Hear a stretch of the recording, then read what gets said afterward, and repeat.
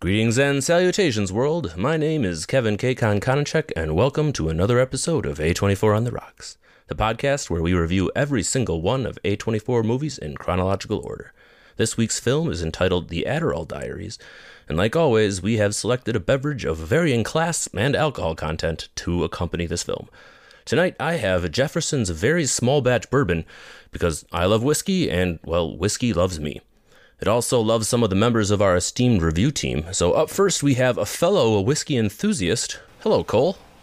Hello, my name is Cole William Whitlaw Gibson, lover of whiskey and bourbons. Today I am drinking Highland Park 12-year, the Viking Honor, to represent my people. Up next, we got my boy Blaze. Hey, what up, guys? It's Blaze Fitzgerald Ryan. Tonight I got a little double feature for y'all. I'm drinking Voodoo Ranger Juice Force IPA by New Belgium and also Hazy Little Thing IPA by Sierra Nevada. Next up, we got my man from Detroit. This is Eric Kiska. I'm drinking a Float Copper Lager from Black Rocks Brewery from the Upper Peninsula. You'll see I rep a lot of Upper Peninsula stuff on this podcast because I love it. Up next, we got my wife, Kelly. Hey, this is Eric's wife, Kelly. I'm drinking a Modelo. In contrast to everyone else, because everyone needs to be represented. Absolutely. I did say varying class and alcohol content, so we got a good I thought that was a mix shot here. at me, so that was... Oh, it was absolutely an intentional shot at you, but, things change. I'm drinking moonshine from my backyard. Hey, all right.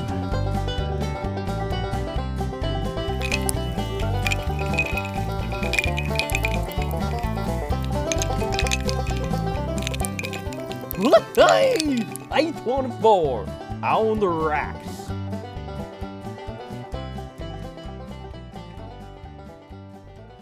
Well, on that note, everybody, we are reviewing The Adderall Diaries, which is a 2015 American crime drama film written and directed by Pamela Romanowski, based on a true crime memoir book of the same name by Stephen Elliott. The film stars James Franco, Ed Harris, Amber Heard, and Christian Slater. The Adderall Diaries had its world premiere at the Tribeca Film Festival in April 2015 and opened in a limited release 1 year later by A24. Oftentimes, we wait until we start giving our opinions or start answering the questions before we get into whether or not we think a movie is decent. Well, folks, I'm going to buck that trend and get this right out of the way.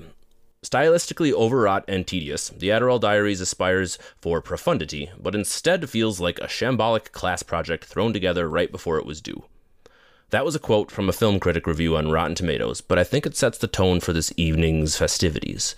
In this podcast, we will break down and attempt to analyze the cinematic elements of this film, the performances and the themes and the ideas presented, and afterwards, you, the listener, can determine whether or not you agree with this hot take, or if you think there's more to this film than meets the eye.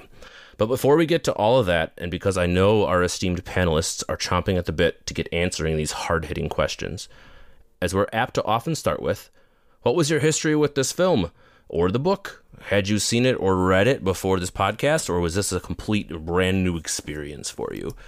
Eric, why don't you start us out? Zero experience with the film or the book. Never heard of it. Never even heard of Stephen Elliott. Haven't heard of Pamela Romanowski. I've obviously heard of several of the actors in here. James Franco, Amber Heard, Ed Harris. I love Ed Harris, especially in A Beautiful Mind. Fun fact, I watched that movie when I was in the 8th grade, and I started writing math equations all over my wall, on my bedroom wall, and yeah, I thought I was schizophrenic, but I wasn't, but yeah. Fun fact. You didn't, in fact, have a beautiful Yes, life. Either way, I definitely knew some of the actors in here, but I did not know about the movie or the book. Anybody else with a differing answer to that? No? Yeah, no. Same thing. I knew the movie existed, I suppose, in the sense of being released while I was alive, but outside of that, no idea until we got to this list. So this film is a work of fiction based on a work of nonfiction. So what are your feelings in general about movie adaptations to books? We have watched several in our adventure here.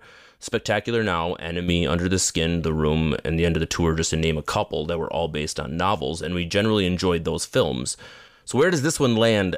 Obviously not necessarily as high as some of those, but when we are talking about adopting novels into movies, kind of where's your opinion on that, and how does this one fall? Kelly. After I had watched this movie and I started looking into some conversations that were being had about it, I looked into the book reviews. And before I even go further on my experience reading those, because that's a thing, I got a lot of the end of the tour kind of vibes from this movie in a way. If the editing was different, I could see it kind of laying maybe in the same bed together, if that makes sense. So this kind of like unreliable narrator and the way that a movie is kind of filmed around that idea, I think that this movie has so much potential, and I'll talk about that more as we go on, as I'm sure we all will.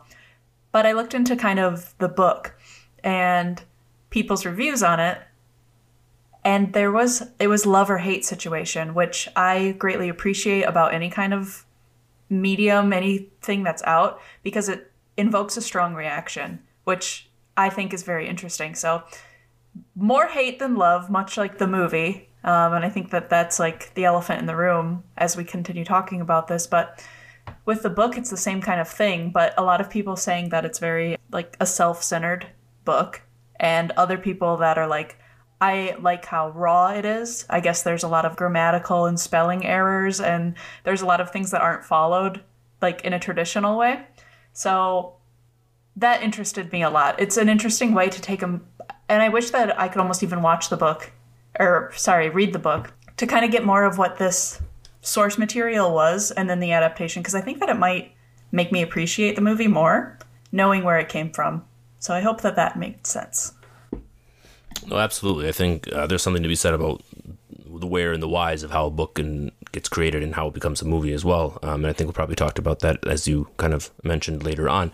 Anybody else have a strong opinion on book adaptations to movies, particularly this one, or kind of how it felt with that? Blaze, what do you think? Just in general, there's certain like books that kind of lend its ear to be made a movie. Like you look at like Lord of the Rings, Harry Potter, stuff that's fantastic. That, and then you look at works of nonfiction, I guess would be the best way to put the book.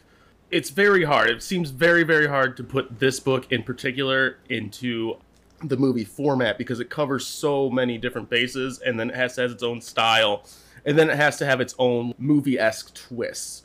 I think I'm generally for movie adaptations of books, but you need to have the right people involved, because I'm sure we'll get into it more, but there is a lot of rushedness of this movie, especially in the first and third acts. And I think that maybe they could have done it better with a different team, but it felt like it fell on its face a lot, especially with the through points that it was trying to get. That was probably explained better in the book. Maybe not this movie, but in general, I'm for books being adapted into movies. So. No, I think the combination of both your answers kind of nails it in this circumstance. You need a story, you need people in your story, and you don't need it to just be about you as far as a book to be able to become a movie. This book was very centered around our author and very much about his and her life. Doesn't necessarily always translate to a good movie. But I digress. I think we should move on. We get a quote to open up this film, right? And it's, "We understand the world by how we retrieve memories, reorder information into stories to justify how we feel." And it was painted on the screen in black, and then we kind of get moving. We've got some quotes in our A24s in the past, and some mixed reviews from all of you. This one particularly is an interesting one because there's a ton of words on the screen. For me, it doesn't make a ton of sense at first glance, and as a viewer trying to get involved into a movie, it was jarring to say the very least. Cole, what did you think about that opening shot with a quote and kind of your first thoughts when seeing that? So my first thoughts were, I had a very similar experience as to many of the A24 films. I couldn't hear anything, and I was like, is this another one of those movies where I just like can't hear anything? And turns out this time my headphones were not on, so there was sounds. I went back and had to fix that one, but I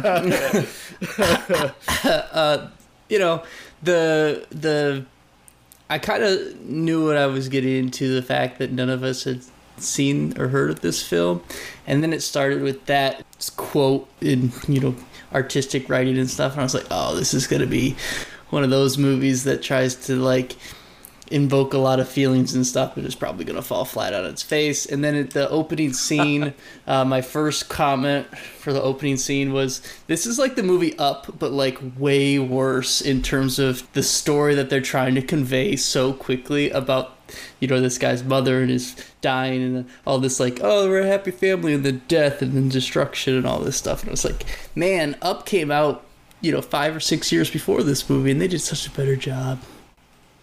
So that's my initial. All right, I appreciate that. Blaze, what do you got there, bud? So it's so funny because what I wrote down was, because it was home video footage, I was like, this is the beginning of Happy Gilmore. and we've been talking about tropes in this like crop of A24 films, and I think that's an important thing, is like a very strange movie trope is like home video grainy footage when you want to tell a story really fast about like loving family, and then fathers, especially missing fathers and grainy home footage go hand in hand in cinema, I feel like. Yeah, absolutely. Eric, I wanted to ask you, in later interviews, Pamela Romanowski would state how important that quote was for the entirety of the entire film. She basically said all the themes of that script were based off one line.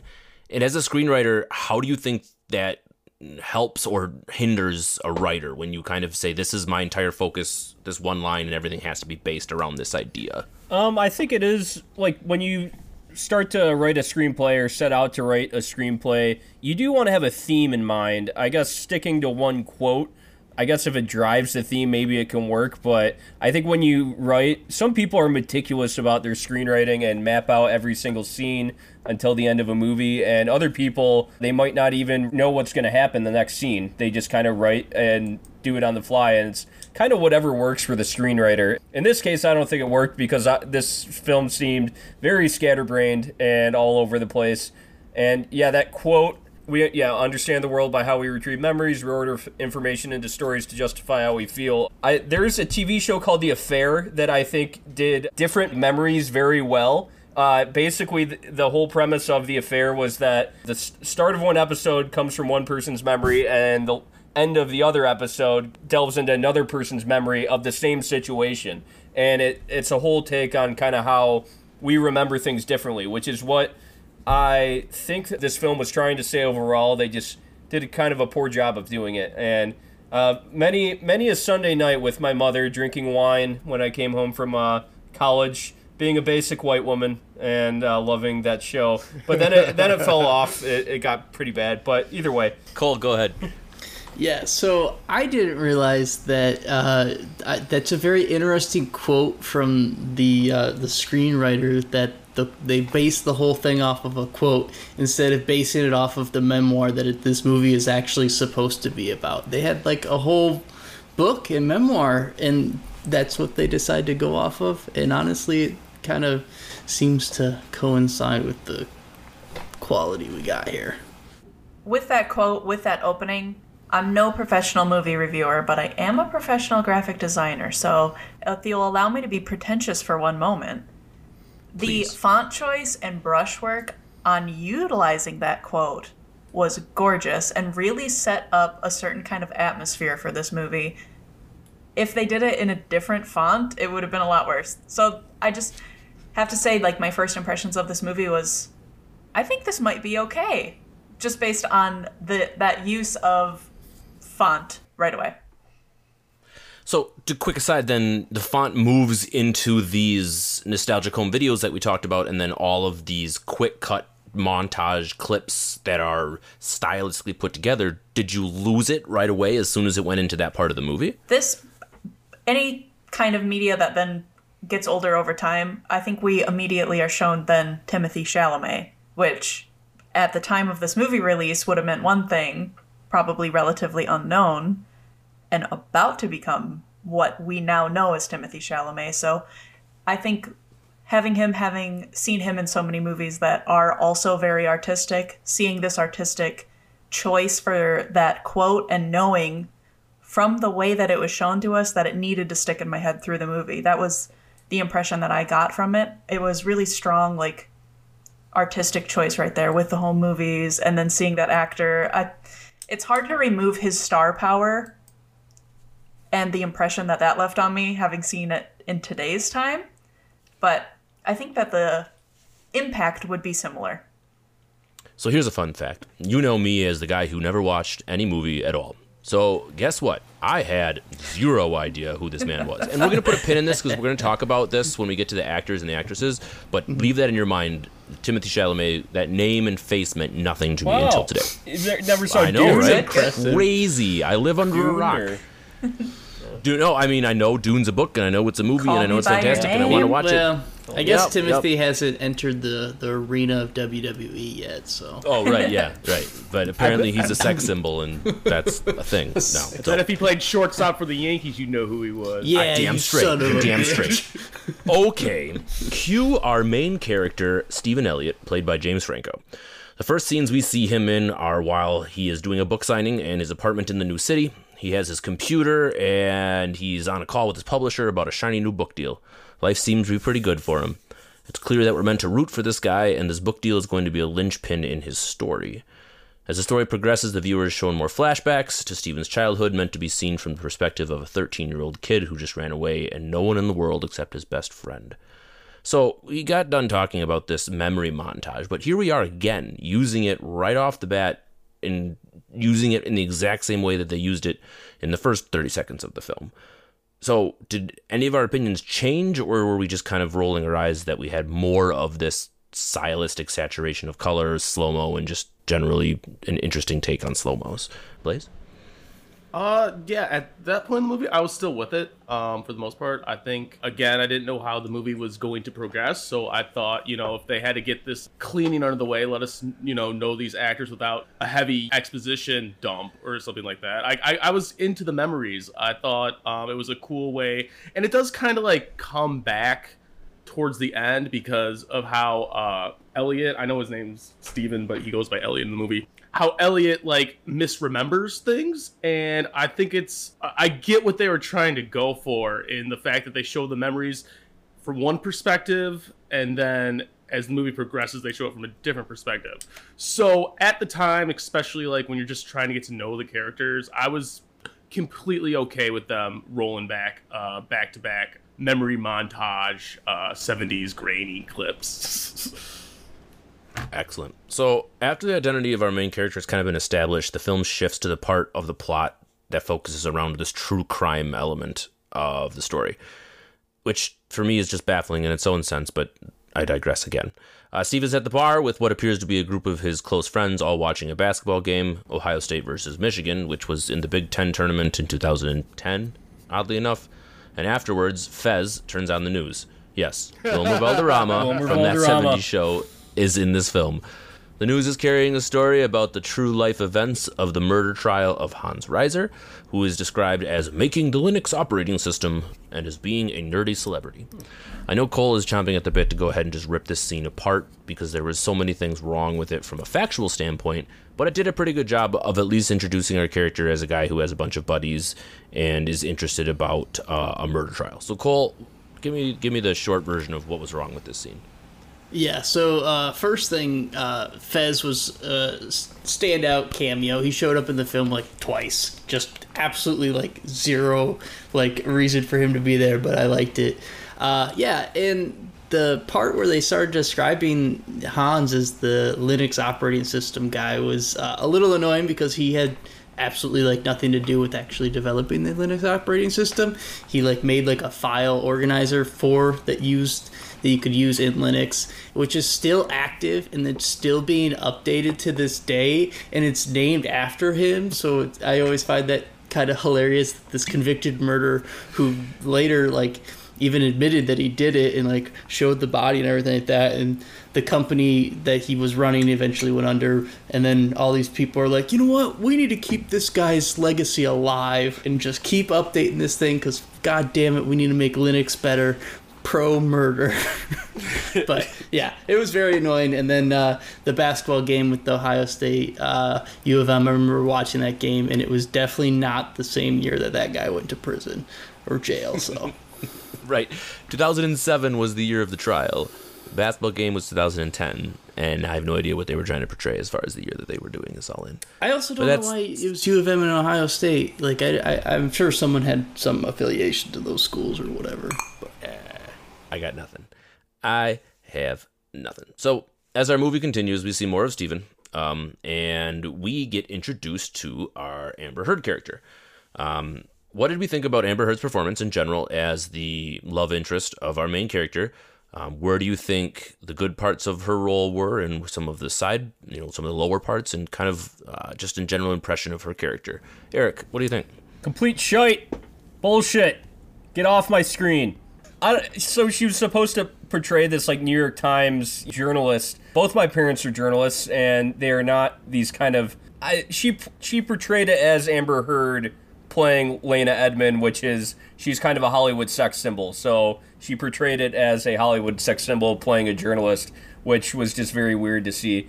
Yeah, I was not very convinced by her character, and I feel she was just kind of there to bring the plot along, as a lot of one-dimensional female characters are in film. So, yeah, Kelly, what did you think of the one-dimensional or not performance of Miss Amber? The first thing that stood out to me, so I'll say her performance was mid to bad, and the thing that was even worse, and I'm sorry to shit on the hair and makeup department, but the wig on her head was ridiculous.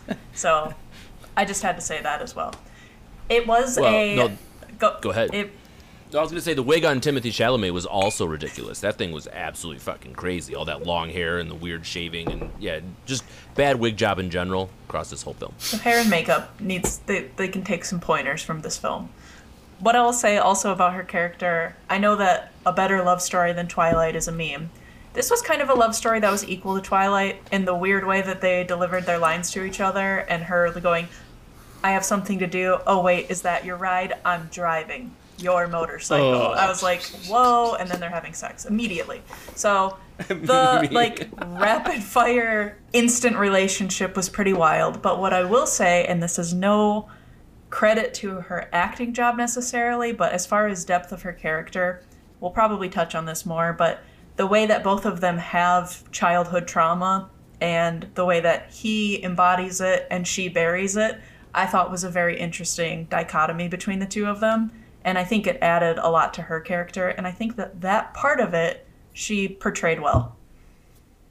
I think we should talk about that right now, actually, because the relationship between her character and James Franco's character is incredibly important to the rest of the direction of this film. Blaze, do you think that these two playing off of each other worked out well in this circumstance? What were some of the kind of the things you took away from their performances while they were both in the room together? Kind of just give us your rundown on what you thought. Well, I'm about to blow some minds. I thought Amber Heard was my favorite part about the movie. I wish she was in the movie more. Let's go. Give me your controversial opinion. So I really felt like you guys are saying that she was a plot mover, but I thought the way I think James Franco's character Elliot, he played the most natural him as bad boy with a fragile ego. I think he played his best in front of her because he was trying to impress her and stuff like that. And I thought, again, she didn't get a lot of screen time, and the screen time that she did get, I think it really helped develop a story of the stuff that James Franco was going through in the ways that his father and his friend character didn't really let him do. They were just kind of angry at him, and she kind of peeled back the more trauma that he at least felt that he thought he felt during the movie. So yeah, I really enjoyed their chemistry. Again, that wig was pretty awful, and just to say that people aren't impressed by a cool vintage bike, you can't write it off like oh well, that would never happen in real life because you've never had a vintage bike, so you don't know that wouldn't happen. I do think it's flawed in some aspects, but I really did think that she was the best part, and I think her character did a really good job at getting out and staying out, because in a different story, when they wrapped the clean little bow at the end, she would have came back to him. And you know what? After she gave him the papers, you never saw her again. So kudos on them for that. All right, Cole, you're up. So Blaze, I love you, but So much of what you just said is wrong. First off, the best person in this whole film was the guy who played Roger. He was my favorite. He's the best. James Franco's best friend in this film, by far the best. Amber Heard sucked, and that whole motorcycle scene was so fucking stupid. It drove me crazy. I absolutely hated it. Where she just like walks up and it's like, oh, is that yours? I'm driving. First off, no one who owns a motorcycle and as a motorcycle owner is just like, I'm fucking driving. It's like, that's not what you say. Also, she just hops on and kickstarts it. No key or anything. That bike requires a key. I don't know what's happening in that scene, but she's just like immediately jumps on his bike, kickstarts it. It's like, I'm fucking going. And he's just completely fine with it. And they're just like, yeah, we're going to have a great time. I hated it, and from that scene, that was like the peak where I was just like, this movie is fucking trash. And this was after like all of the weird, like at this point we had I think like 3 or 4 storylines, and we're like 20 minutes into this film, nothing is making sense, and they hop on a motorcycle and it just pisses me off. Go ahead, Eric. Eric, go ahead, and I also want you to tell me why you think they included that particular scene when you're done with your The motorcycle scene? Yes. It was, just a vehicle to get them to, make it out eventually, I think. Literally a vehicle. But, like... Fair enough. Continue with your point. It was a very nice, old school, like, 70s Honda. Yeah. Give it some respect. Unlike Amber Heard, who just fucking trashed it. So James Franco, to me, plays himself in this movie. He is James Franco playing Stephen Elliott. And Roger... definitely gave me Seth Rogen in this movie. From the second I saw him making a penis pancake, I was like, okay, Seth Rogen, James Franco, Pineapple Express, thrown in with some child abuse and childhood trauma. We're right here. Oh yeah, I mean Roger watering the hydrangeas with his dance moves was a highlight. Seth Rogen, scene. and absolutely. He even goes like, like Seth Rogen. I mean, I agree with you. The pancake taint was about as close as you need to know when it comes to that. Yeah. Okay, a fairly pivotal scene happens pretty early on, and we are introduced to Steven's father, Neil, played by Oscar-nominated actor Ed Harris. Steven is doing a book reading from his bestseller titled Apart, reading from a segment detailing the death of his father. Much to the shock and dismay of Steven and the crowd, Neil is not dead, like his son claims in the memoir, but very much alive. So, how did you feel during this scene? Did Ed Harris introduce himself well enough as a character? And could you feel the awkwardness in the room? Blaze, go ahead. Yeah, I was, as someone who did no research prior to watching this movie, I was kind of shocked because it wasn't leading up to. I knew there had to be another wrench because they already threw 6 wrenches in the first 30 minutes of this film. So when his dad stepped up, I did not know what direction they were going to take. I also not to be a Cole about this, but doesn't that automatically ruin your career? There's no saving your career after you totally lied. What's the Oprah guy, Million Little Pieces? As soon as they found out that he wasn't a drug addict, he was no longer an author anymore. Shia LaBeouf, so he certainly still has a career. Shia LaBeouf, no, the guy. I'm saying people that have lied about their life and then continue on. Well, I don't know. Monte Teo. There's some examples of famous people lying and getting away with it. I know, but there are a lot of examples of people that have lied about their life. Anyway, I'm saying for a guy who just got famous and is just an author, how about that? Yeah, I'll go with that. Million Little Pieces, that works perfectly. I like it. I thought his introduction was genuinely shocking, and like I said, I didn't know which way they were going to take it. I don't know if he was a guy pretending to be his dad or he was his real dad. And then the brakes kind of hit really hard because James Franco, or Elliot, I'm sorry, didn't even defend himself. He was almost blasé about it, and he was like, yeah, it happened, but I still got this deal with Penguin House. I still got these short stories, and his editor, who was Jen Davis, played by Cynthia Nixon, who, oddly enough, because she's from Sex and the City, she just must be typecast as best friends of author. She's in crisis mode, and he doesn't care. So I don't know if that's just him projecting from his youth or whatever. But I do think the intro of his father was shocking, but the way they followed up on it was probably less than shocking. I'll agree with you completely that it was a jolting experience when it was revealed that that father was actually alive and that he was in there. The first time he mumbles bullshit or something, I kind of was like, was that real? Did I hear something? I wasn't really sure. And then he stands up in the whole process. But I agree that it was a jarring scene in general, and it kind of was like, wow, all right. All of a sudden we have this completely different take on this character. Before we feel a little sympathetic for the guy, right? We see the abuse scenes. We're feeling like he's a guy that we want to root for and being on the same team. And all of a sudden we kind of find out that he's a fraud in this circumstance. And that definitely changes the viewer's perspective on that character as we kind of move forward. Anybody else want to throw in on Ed Harris's performance or kind of that first introductory scene with his father? Yeah. Kelly, got anything? I'll give you both. I think that Ed Harris was like a powerhouse as far as his acting in that movie. He completely sold it to me. I thought that he did a great job. And I think that this scene is one of the most impactful for me as well because of the surprise. I was completely surprised. I was like, this surely is his uncle who saw everything that happened. But then when you find out that our author and narrator, main character, has lied about it, I also didn't think that it was like a career-ending thing. Eric and I watched this together, and when his father finished spewing a bunch of vitriol his son's way, I was like, okay, you just proved your point, and what a great PR moment, to be honest. But I could understand if he doesn't react the right way, what a crisis that this situation could be. But telling a story about your father, even if you're saying it's real, if you haven't talked to him in 6 years and you have such an awful experience with him, telling a story about him being dead and how you would feel about it is just as good as him being so. I just didn't see it as like career ending. It was interesting the way that the characters all responded to that, and I think that his editor was a great character as well. And the kind of contrast of her reaction compared to our main character, all of it was really interesting to me. I was still pretty invested in the movie at this point. Isn't it interesting that we talk about a movie almost in phases when it comes to that? That it had us kind of still interested and hooked and thinking about this from a decent perspective, and then all of a sudden just takes a 180 and nosedives.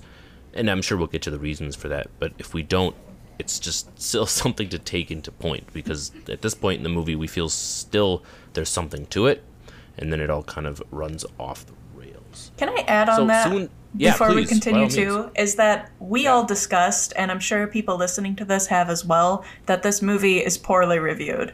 So I think we were all aware of that going into it. So it's almost like you watch until the moment that you're like, oh, this is why it's bad. And it's hard to get just a fresh, like, raw, how do you as a person feel about watching this movie? So that's just something in this day and age that you can't avoid when you watch a movie. Yeah, 100%. There's no way to get away from the general public when it comes to that stuff. Cole, want to toss in on that? Yeah, so one of my favorite podcasts is How Did This Get Made, and they dive into like some of the reviews for movies and stuff that are terrible, and I started doing that with some of the stuff we've watched. Amazon is by far the nicest and gives like amazing reviews to everything for some reason. Like even this movie has a 3.5 out of 5 stars, but 40% of them are 5-star. Like people really like this movie on Amazon, so they are out there. But man, oh man, this movie sucked though in real life. You're really Anybody showing else your want to throw hands in tonight, on Cole. the conspiracy theory that Amazon is fluffing their movie review numbers to try to get more people to buy their shit? If you think it's my good, you buy favorite, it. though, yeah, my favorite is one lady said that she loved everything about this movie except for Amber Heard's wig. So she's on point with Kelly. I don't know if Kelly wrote it. I don't know. Everything else, though, fantastic, right? Oh, yeah. Kelly K from Detroit, Michigan. Oh, it was your review the whole time. Anyway, soon after the interruption of the book reading, we see Stephen seeking refuge from his feelings by turning to his kink. That's right, sadomasochism Masochism. shows up. Masochism, thank you. Shows up, better known as BDSM for our listeners. Basically, Stephen Elliott gets off by people putting cigarettes out on him, choking him, etc. Apparently, these activities are detailed in much greater detail in the book, even though we get a decent amount, if not a gratuitous amount, of these scenes in the movie. So, Eric, why was it necessary to have multiple sex scenes and trying to hammer home this dude just loves getting dominated? So I thought, like, okay, when I watched this movie, at first watch, before I did any more research on the book, I was like, okay, one scene would have been fine. Why do we have to show James Franco multiple times, getting, getting masochistic stuff done to him? And I was so confused. Like, why do you just keep, showing this? It just takes up so much of the movie and it doesn't need to be there when it can only... You could do it once and you'd get the point across. And then I looked at the book just before we started doing this, and I guess it is a big part of the book and his life. And it is supposed to be okay, I was abused as a child and it turned me into a masochist. James Franco, again, is just playing himself while these scenes are going on. I just don't think it came across well. Maybe if they did it a little more artistically or something, we could have gotten more out of those BDSM scenes, but they didn't, so... Yeah, it was certainly jarring, right? You just come out of absolute left field. I thought it was another scene with Amber Heard all of a sudden until she started speaking in a Russian accent. Very and I was short what scenes, the too, shit yeah. is going on? Anybody else want to throw in and why you felt the necessity of adding these sex scenes or this particular type of sex scenes and how it either helped or pulled away from the film in general? Kelly, what do you think? I think that they were absolutely necessary to understanding our character. And for me, it really changed my perspective on him, even before all of his friends kind of pointed it out to him. So I'll kind of say what I mean by that is with him being a masochist, and he knows it too, he can't really have a relationship with this budding love that he does kind of want to care about because she's not on the same page as him, which is made pretty apparent, and he clearly goes to BDSM clubs to get what he needs. So that also then tells us more about who he is as a person, and we are shown all these things as we are understanding more and more that he's unreliable as far as telling us what has happened to him and making that his whole life and deciding to write books about it and deciding to... He's self-defined himself with his trauma and with being the victim, and that's a big part of what this movie is are you the villain? Are you the victim? Are you the villain in your own narrative? And what are other people in your narrative? And do you even have to be one or the other? Is there an in-between? So it just adds a lot of layers to what could have just been a blank story that I think could have been understood. And I know there's a lot going on in this movie. I think that this was an important aspect that needed to be added, especially there's the scene, and maybe we'll get to this too, I know we're already at 40 minutes talking about it, where Amber Heard chokes him, and he asks her to do it, but he asks her to open up, and she, I had previously discussed, her way of dealing with things was by burying it down, and he asks her to act it out with me, in this scene together, I want you to do this to me, and his reaction to it is, I love you, and her reaction is, I'm getting the fuck out of here. So it also just puts that dichotomy between them, because it does embody then not just who you are as a person and how you see yourself, but it trickles down into every aspect of your life. So I like that they included that. It was gratuitous for sure. I think that they picked these actors and wanted to show them in these scenes a lot, and that would be part of it as well, but I'm glad that it was all shown. Do you think they could have just done it with one scene, though, as opposed to multiple scenes? That's kind of what I thought, but... I think there's a ramping up to it. The first thing we see is the cigarette burn. Sorry, Kevin, I know you want to talk too. No, please, I want you to as well. They confuse us, like Kevin said, where I thought it was Amber Heard doing it, but then you see, he's, in a scene, he, goes to do these kind of things with people he isn't even in an intimate relationship necessarily. And then you see, it ramps up, and he does more than... It starts at one point and gets to more extreme. And if we just saw just one extreme scene, I don't think that it would have stuck or, made as much of an impression.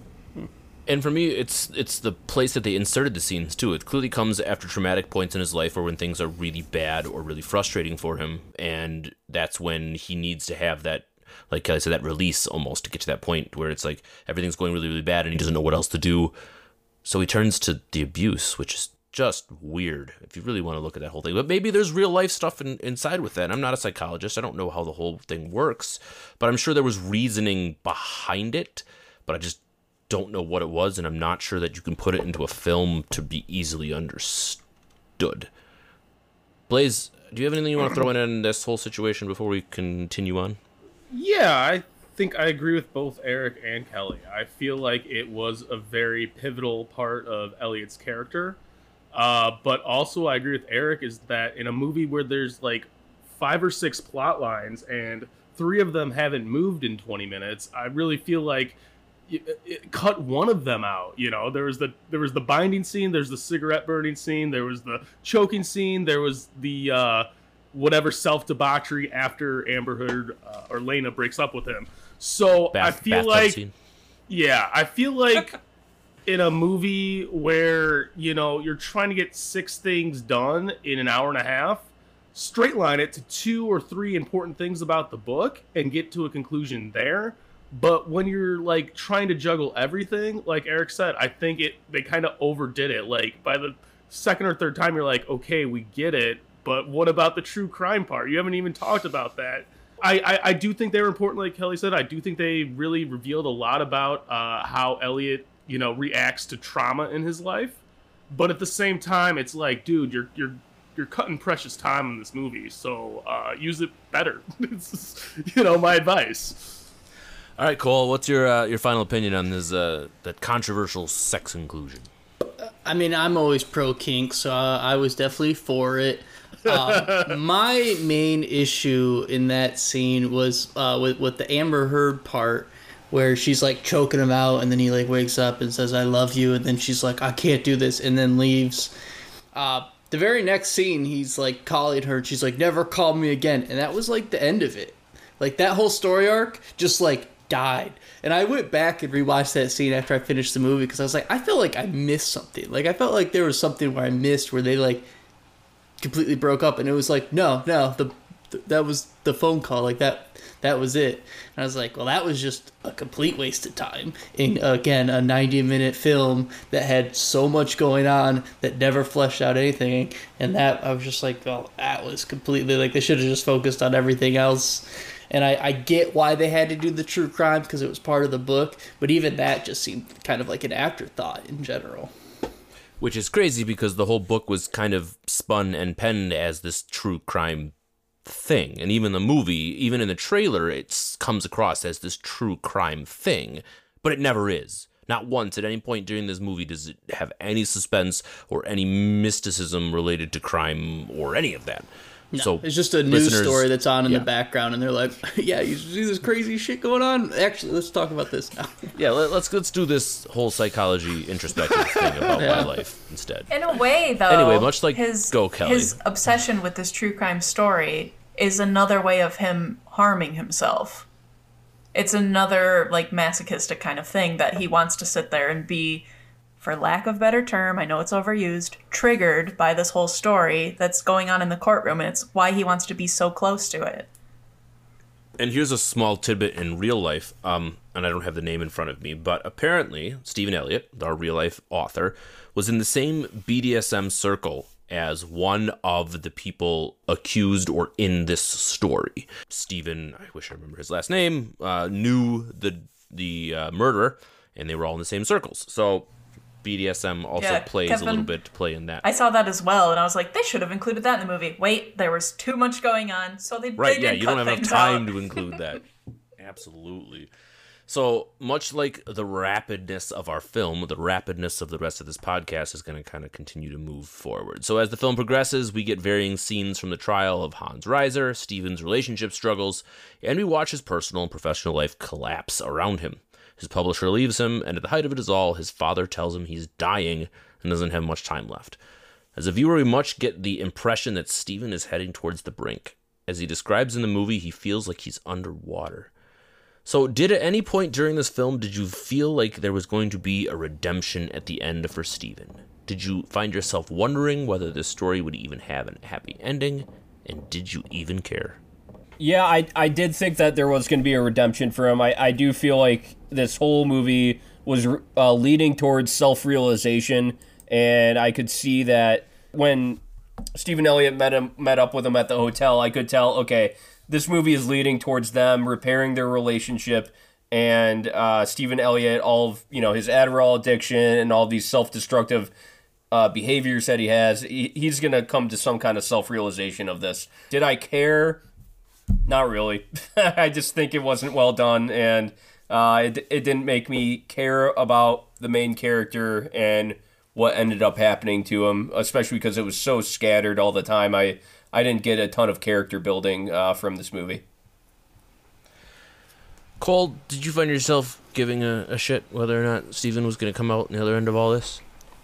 No, not really. And I thought that they were probably going to do it, especially when his dad came in and he kept, like, he was very persistent with, like, talking to him about stuff. And I was like, oh, there's probably something going on, and they're going to rekindle, and they're going to be like, oh, we're going to, have a happy family again. And, I like the concept where they went with this film. One of the good things about it was, the perception of memories versus realities, and everyone's memories of certain things and recalling certain traumatic events and how people process it and stuff. And I really like that concept, but this one just did it so poorly. And then at the end, it was just like, yeah, me and my dad, we still kind of hate each other, but I'm going to drive him to the airport. Kelly, did you also kind of get the same impression from Cole when it came to those particular scenes as far as, embracing that theme of memories that we're trying to kind of come across from the entire film? Yeah, I like that there are parts of it where they talk about the perspective from the two of them from the suicide attempt, for example, of I chained you up in the basement because I was scared shitless, and you see the notes from the hospital that say the dad is inconsolable, but from the kid's perspective, and this is a child who is acting out because his dad moved on without him and then chained him to the basement until he passed out. So both of them are victim and villain in a way, and it's clear which one is more of a villain. It's the adult in the situation, but there's a lot of adults that are ill-prepared to handle things that deal, like, who knows what kind of crap's going on with his dad. I'm sure the same kind of crap happened to him, and he never dealt with it, and our main character is in the same pathway if he doesn't deal with it. And I think that all of the characters in this movie converge to tell him, hey, deal with it or you're going to continue this cycle. So they go through kind of that from each person's perspective in detail. And then Cole was talking just now about they decide to drive to the airport together. And before that, they talk about a scene where they both had, you taught me how to drive when I was 14, and here's the car we were in.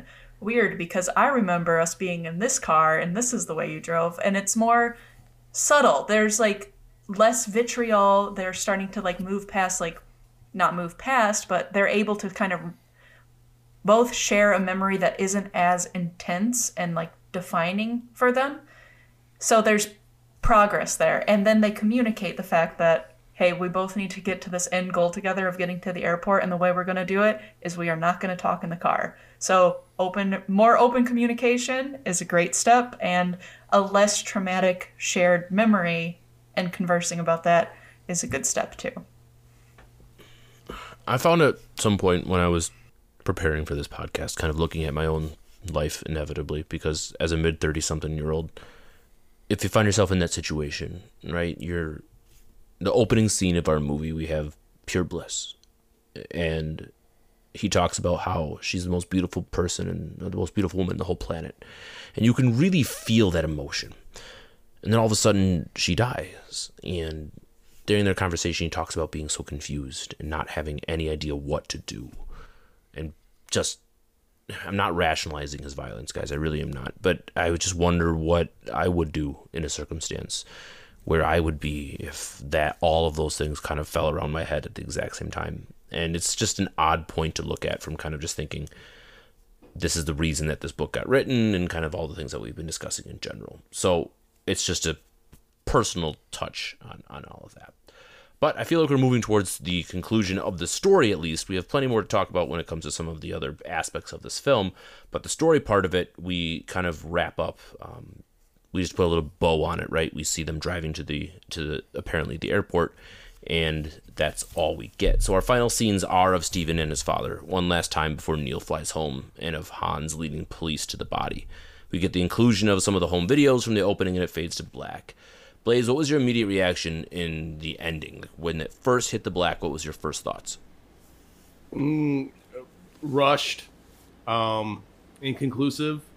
I just going back like a little bit when the guy from Linux gets found guilty of murdering his wife. I felt like Kelly kind of alluded to it. It just felt so abrupt, and like it could have just been a minor part, but they made it seem like so important. And I was really let down at the ending in that respect. I know this movie is kind of a narcissist's wet dream, so I really feel like they wanted to paint Elliot, who's a real person, in the best light as possible, as a guy who just made mistakes. So he becomes friends with his best friend from childhood again. He sort of reconciles with his dad. You know, he gets the, maybe not the dream gig, but he still, gets to write for a living. And I really felt incomplete. I don't know if a longer runtime would have helped this movie in the end, but it made me feel like there were either parts of the story that are missing or more that they needed to tell in order to get the right off into the sunset ending. So yeah, I guess confused and just like that's it was like kind of my initial reaction to the ending of this film. Eric, same question. Fades to black. What are your first emotions? I do feel kind of what Blaze said. It was very inconclusive, and it's like, hey, all right, we repaired these parts of his life, and now he gets to move on, keep writing. And I didn't feel any emotional blow from it or anything. I didn't feel like I took anything away from this film that I didn't know coming into it. I didn't think the acting was well done enough to make me care about the characters. And so it overall just kind of, it left me flat at the end. We had talked about earlier in the pod how the movie opened with all of these stylistic flashbacks to the past. And now we get a callback here at the end with even more of an impressive scene of more shots of a giant collage of things happening as we get all of this text going across the screen, talking about basically, how are we bettering ourselves, and maybe it's for the best that things have fallen apart, and I want to cast myself in someone else this time, and something for the better. I really enjoyed that scene. I thought it wasn't even so much a scene, it felt like an art project almost. Like there was just so much happening. I wanted to stop it and rewatch it and stop it and rewatch it because it was really cool. It was like I said, an interactive collage or something that I was seeing in front of me that pulled all the parts of the movie put together. Did anybody else have maybe a similar reaction or maybe just kind of a thought on that callback and that ending in particular? Kelly? It was very reminiscent, and this is why I think part of why you might like it, Kevin, is because it made me think of Amy and the way that they would show those clips of her and her handwriting on top of it. And this was kind of similar in that regard. So that's where my mind had gone. That's brilliant. I'm glad you brought that up because that's probably exactly why I liked it. Anybody else want to throw in on their thoughts on the final scene there? Cole? I, at this point, was kind of tired with this movie, and I had grown tired of a lot of them doing the same thing over and over and over in this movie in terms of these like weird flashbacks with like the grainy and all this stuff. I mean, it was very reminiscent of what I would see in like a student film of they learned a cool skill of how to do these cool like flashbacks and fades and like making it grainy and stuff like that, and they just kept doing it. And then at the end, like the last one was definitely the best, and I thought it was, I thought you said some very nice things about it, but at this point I was just tired. It was like, you have done this 12 times in this film. This is a 90-minute film, and you've done it every 10 minutes. I can't like do something different. So that was my opinion of it. Anybody else gonna follow that up? No? Beautiful. All right, let's pivot away from that. We're going to talk a little bit more about some of the creation of this movie. So I was talking earlier, and I wanted everyone to kind of throw in on what they wanted to talk about here. And Kelly said it best when she commented that the title of the discussion should be Editing, the underappreciated aspect of movie making only noticed when it goes awry. So, Kelly, I kind of want you to lead a little bit of discussion here on the editing aspect of this film, why we thought it was poor or maybe good, I suppose, and kind of just your thoughts in general on film editing and kind of where we bring ourselves today. Okay. I will expose myself and what my review might be later coming up.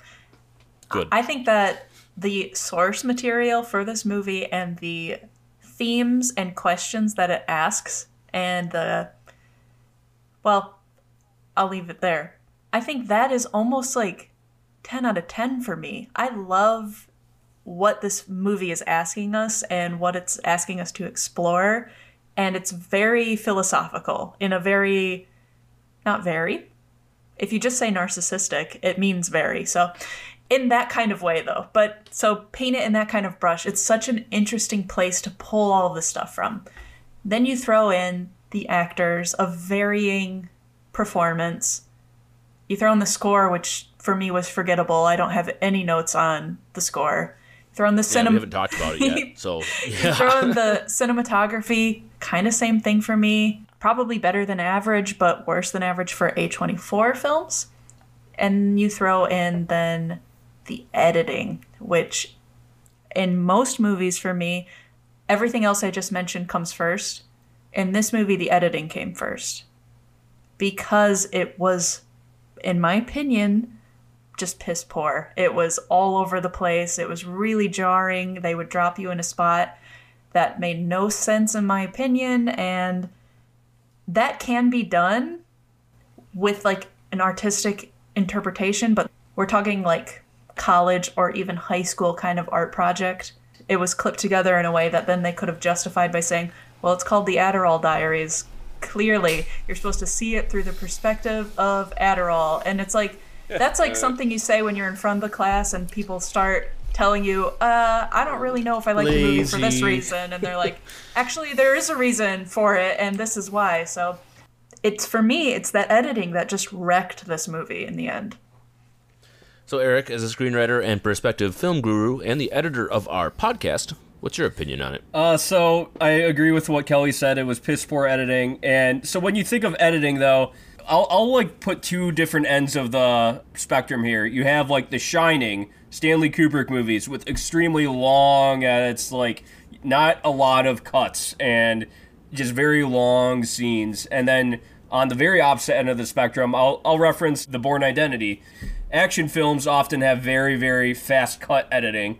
And it's for a reason, though. You know, it's so because you want the audience to feel action and like things are moving extremely quickly and you're going from one place to another. And there's actually a lot of art in editing. Like there's definitely, it can make or break a movie. It can change, you know, everything about a movie. The pacing of a movie is so quintessential to a movie being good, and choosing the right pacing for it is very important. And yeah, this movie, I think going back to the BDSM scenes, it was just like, just dropped us in there and then it took us back out. And then one really big weird edit that I noticed was them drinking in the park and the kind of just fade into the sex scene.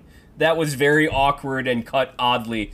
Maybe I'll just be salty here because I haven't sold my screenplay or anything yet, but there's a lot of people in Hollywood and people that get to make movies that aren't really that good, and they don't deserve to.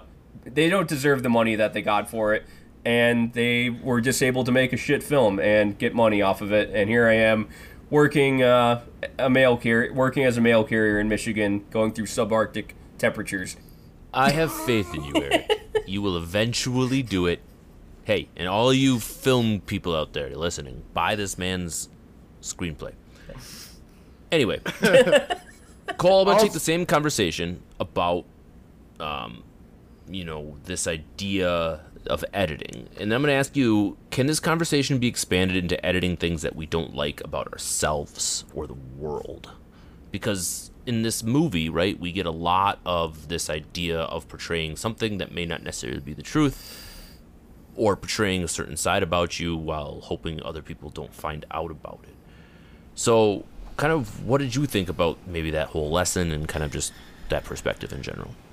Yeah, I mean, like, whenever you meet someone new, or you're, especially in like the dating world, when you go on a date with someone, you edit yourself to put your best foot forward, especially if you like the person and you want to kind of portray the best you that you can be, even though we all have interesting past or things that we're not proud of and stuff. And we also, the older you get, and its memory is a very interesting and cool thing to explore in terms of how you remember things and how you interpret things that happened, and it kind of gets to changes more and more with your emotion and as you get older and further away from when it actually occurred.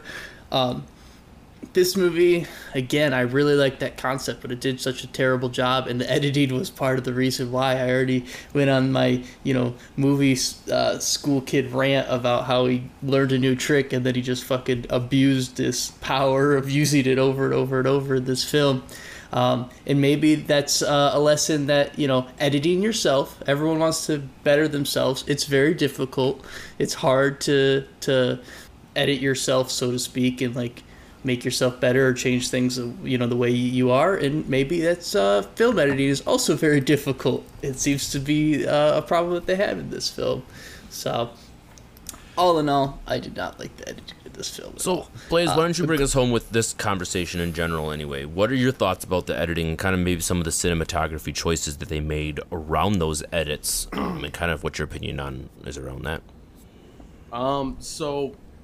Everyone said everything that I feel about the editing. I think we'd be beating a dead horse if I talked about the editing. Fair. As far as the cinematography, I love the cinematography. I thought for a non-action film, like Eric said, like Bourne Identity, they really like those scenes of them just on their motorcycles, the way they incorporated slow motion, the way that it wasn't just I say this 100 times because either they do it or they don't, but a lot of dialogue scenes are A/B cameras, and if you divert away from that, you actually have my respect, because it's just so easy to do a 2-camera shot and get the scene done with. But it was actually when they were in his apartment, they showed all the angles. The bar scene was maybe sort of Always Sunny, in the way they shot the long shot, but it was a little forgivable. But the way that they generally shot the film, at least every scene was interesting. You may not like it, and the editing may be terrible, but the way they shot every scene was at least from a new form perspective. It wasn't just a Dutch angle, or it wasn't just A/B exposition dump. So I do respect the film in that respect. As far as the editing goes, like you guys said, it was god awful. I hope that maybe they were trying to be like Adderall Diaries, listen to art, but I don't think this movie was even smart enough for that. I just think it was terrible editing, and move on to the next project, I guess. Anybody else want to throw in any cinematography bits? Any things you enjoyed? Long shots, editing? I mean, we kind of beat that to a horse, like you mentioned. Yeah, but, when we were talking cinematography, when Blaze was just bringing up what he did, there were some spots I appreciated now that I'm thinking about it. And it's in terms of color and hue. All these sex scenes have this blue and purple. A lot of the apartment shots and shots with his friend Roger, right? They all have kind of an orange kind of color. There's emotions that then are given to us just based on that alone. So, I mean, that was a conscious choice that they made. So I would be remiss to not mention it. Absolutely. One last thing that I want to talk about before we get to our final ratings is I want to move the conversation onto why we think this film got made. I know we kind of alluded to it around a little bit with some of our actor discussions, but I always like to put on my tinfoil hat and try to figure out what the author's intent. But as Eric talks about often with the death of the author literary trope, intention is one thing, what was actually accomplished might be something completely different. So anyone want to take a stab at their interpretation of what Stephen Elliott or Pamela Romanowski meant when they penned this story?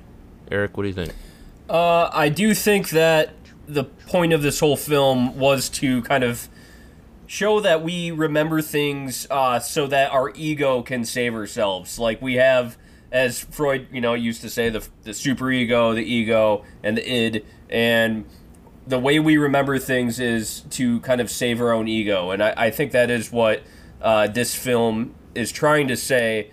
But, yeah, again, we've said several times didn't do a good job, but I also found this interesting in reading about the film. Stephen Elliott didn't like this film and said, this wasn't a good portrayal of his book. So, I guess James Franco actually purchased the rights to the book, and then Pamela Romanowski wrote the screenplay and had it workshopped at Sundance, and then I'm guessing James Franco and Pamela Romanowski went on to make the film. And when you don't get the author's approval from a film, it probably won't work out well. Look at Avatar: The Last Airbender and M. Night Shyamalan. So, I think that overall they were trying to take a stab at what Stephen Elliott was trying to say in the book, and they just completely failed at it. Blaze, what's your 2 cents? Yeah, Eric basically took the words out of my mouth. I'm sorry, buddy. Yeah, no, but I think that's an excellent point. I think it's about, we always, I think the line, not verbatim, but I'm ad-libbing, the line in the movie was, we never take other people's words for granted on how they remember it, but we never self-examine ourselves on how we remember things. And I think that's very important because we always, at least myself, I can't speak for any of you, I always try to put my best foot forward. I always try to put my best qualities in front of me. Elliot purposely put his worst qualities in front of him, which, again, is kind of an interesting idea. On paper, that's, really cool. Execution? I don't know. Maybe not. I really do feel like Cole kept saying, the intention of this film is a lot higher than maybe the product we got because of all the through lines that this movie is trying to portray, when really it should have focused on 1 or 2 main plot points and rolled with that. So yeah, go ahead, Eric. I'm sorry. Well, I was going to ask you a question actually when you were done, but so I know, okay, you're the criminologist here. Eyewitness testimony, isn't it extremely unreliable in criminal trials? Yeah. No. Yeah, go ahead. Well, yeah, I wonder, so they had the kid on trial during the murder trial, and I was wondering, they could have, been trying to make a point here, okay, eyewitness testimony is very unreliable. Well, we can relate that to this guy trying to remember his whole life.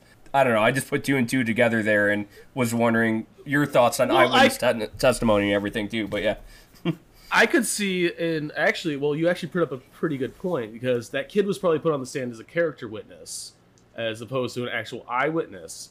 So the way that, the youth portrays their father is usually within a positive light. That's why, you'd put him on the stand. So I think Elliot is probably the inverse of that, where he looks at his dad in a terrible light, when really, his dad wasn't a great guy, but he did have his best interest in heart. So I think maybe it was the inversion of that. But yeah, that kid would, that testimony probably didn't go over well. At least what depends on the jury instructions and everything like that, but that's not important in this discussion. But I'm sure the credibility would be very low for a child, especially that impressionable. So, Kelly, why do you think this film got made? What do you think the motivations were?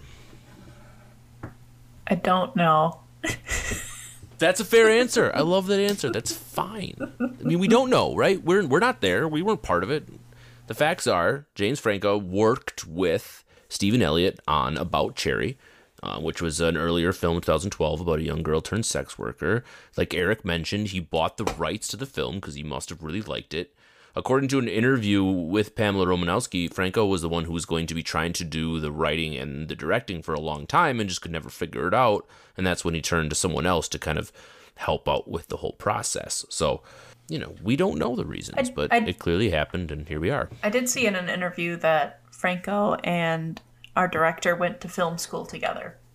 Yes, so yep, I did see that. That connects one piece of the puzzle. It could be something as simple as James Franco read the book and liked it. And he's like, well, I have money, I'm going to make this film. I'm going to try to. Yeah. Right. Maybe I'll get an Oscar, That's kind of like that'll the be dart at the board, All right, well, I feel like this is the natural spot in the discussion when we are going to go towards our A24 ratings. Does anyone else have anything they want to throw in? Any comments, any opinions, any secondary things or primary things they wanted to talk about before we get to that point? Yeah, did you know that Stephen Elliott made a film about making this film called After Adderall? And it's all in black and white, and it's a retelling of him being involved in the filming of this film. So that happened.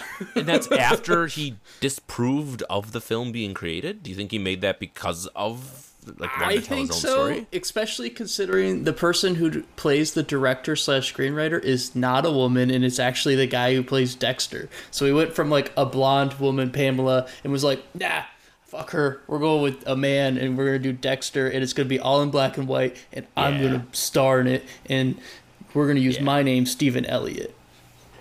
That That's crazy. Follows and makes total sense for what I'm understanding as him as a person based on those book reviews that I read. People have signed up for his like email blasts, and someone in these reviews, shout out to Goodreads, said they're just as much of narcissistic dribble as the rest of his novels. And the fact that he had a movie come out that he doesn't approve of, and he's like, I'm gonna retell it from my perspective, me. Just that follows suit.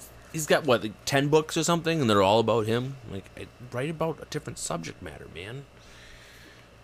Anywho, on that note, we're gonna move on to reviews. So, who wants to go first? Any volunteers? No volunteers? Cole. I was pretty adamant about my opinion of this movie. Not a fan. You think? Yeah, not a fan. A lot of issues I had with this film.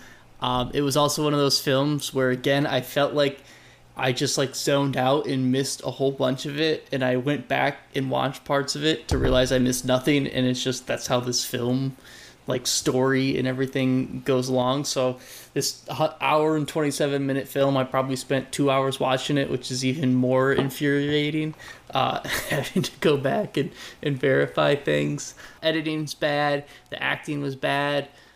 There's just a lot of bad. My favorite thing that I got out of this film was it made $11,700 in the box office, and there was 318 people credited, which means that if you divide that out evenly, every person got $36.79, so they can buy themselves a ticket to go see this shitty fucking movie. I give this thing D-24. Kelly, you're up next.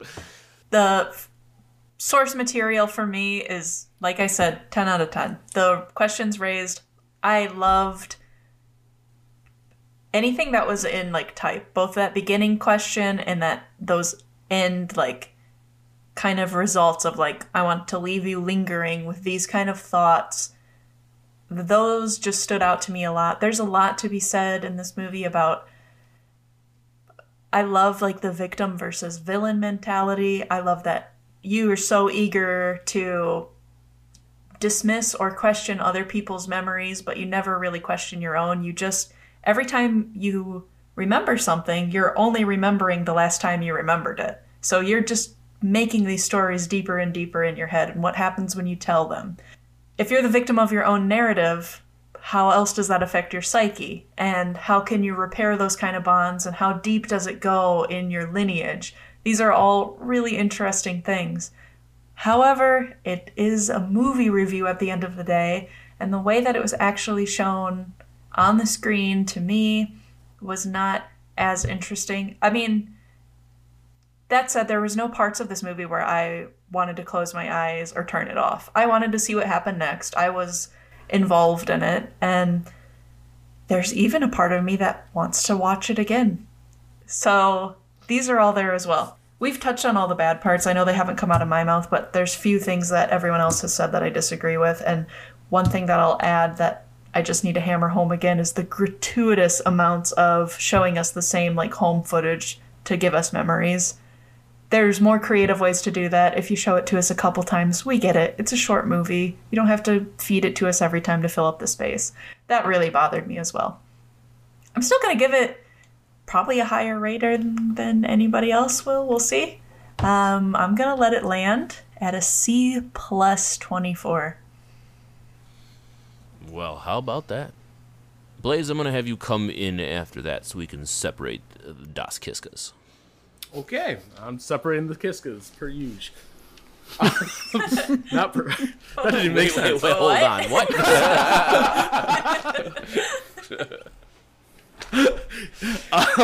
Continue. I didn't love this movie, but I did like this movie. A lot of the sentiments that Kelly had, I really, really, really thought that the message of this film was very, very important.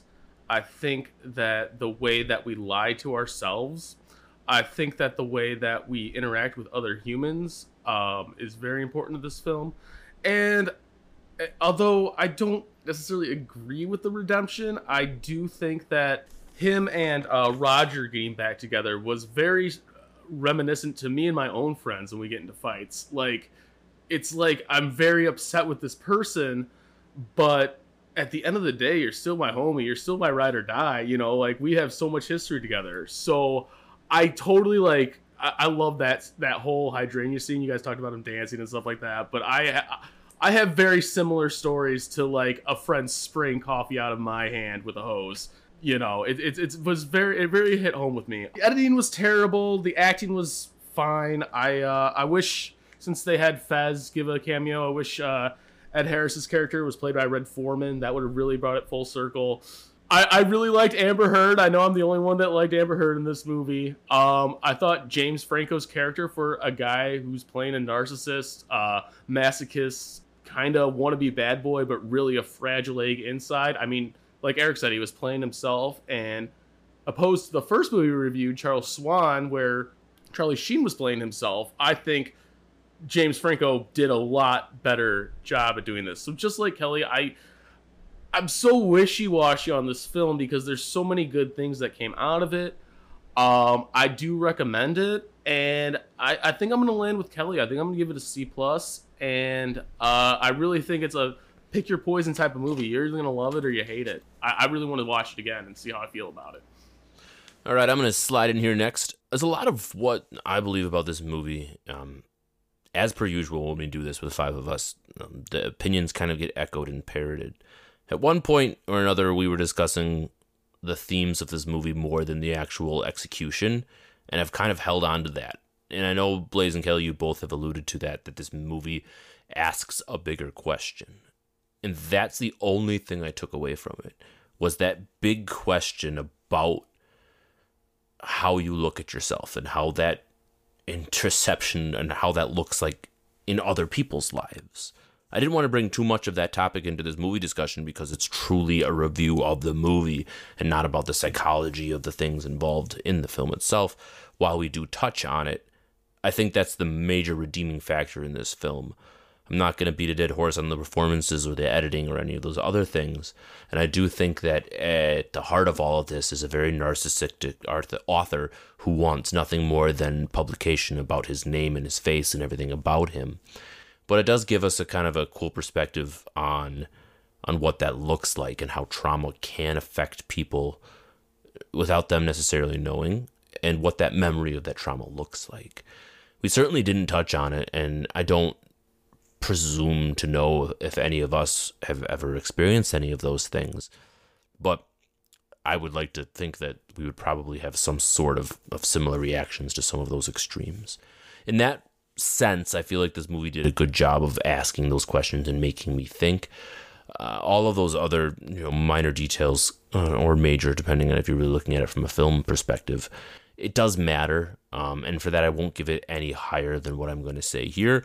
But I do think it's worth watching in the sense of asking that question. What is memory and what does that look like in your relationships? So for all of those reasons, I'm going to go ahead and give it a C24. Kind of just right down the middle. There wasn't anything fantastic about it other than the themes, and the rest of it didn't detract enough for me to go, this is drizzling shits. So that's my opinion. And Eric, bring us home. So after talking about this, I do think that I kind of agree on the theme. I think that the theme is interesting and philosophical. It makes you think, like how we remember things, after this film.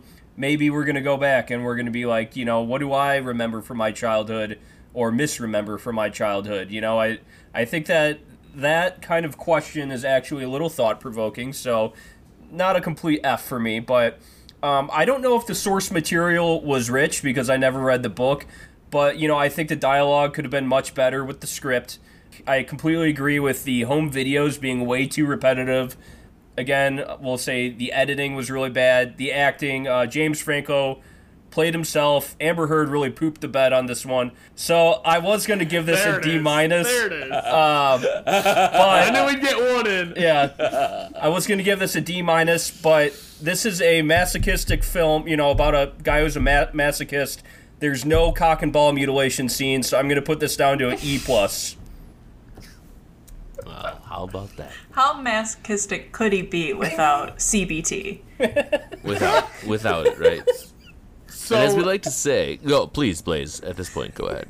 So I'm thinking we get Zev from Remember, Elliot from this film, and then Krisha, and we all do a crossover film of like 3 people who don't remember shit very well, and they all go out on an adventure for like hidden treasure and see who finds it first. I like that. We were talking about D&D earlier. Let's all make them into characters and have Elliot's the bard, obviously. All right, folks, if you are still listening at this point, we thank you. We thank you very, very much for being a loyal listener to our podcast. Please go and like and review on all of our socials. We certainly appreciate it. We're doing our best to make our way through this ridiculous library of A24. And as always, if you want to come on, just shoot us an email, shoot us a text. I mean, not a text because I don't think you have our phone numbers. But, get a hold of us. Contact us somewhere. We'd love to have you on. A24OTR@gmail.com. There we go. We have an email. And with that, this is A24 on the Rocks signing off. Have a great night, everybody. Thank you. Bye. We're doing The Lobster next in 2 weeks. Oh, shit. Lobster. Great film. Listen up. It's a great film, Great apparently. film. Great film. I have no idea. Do you like people turning into animals? No, Tusk sucked. Oh, shit. Never mind. Well, not in that sense.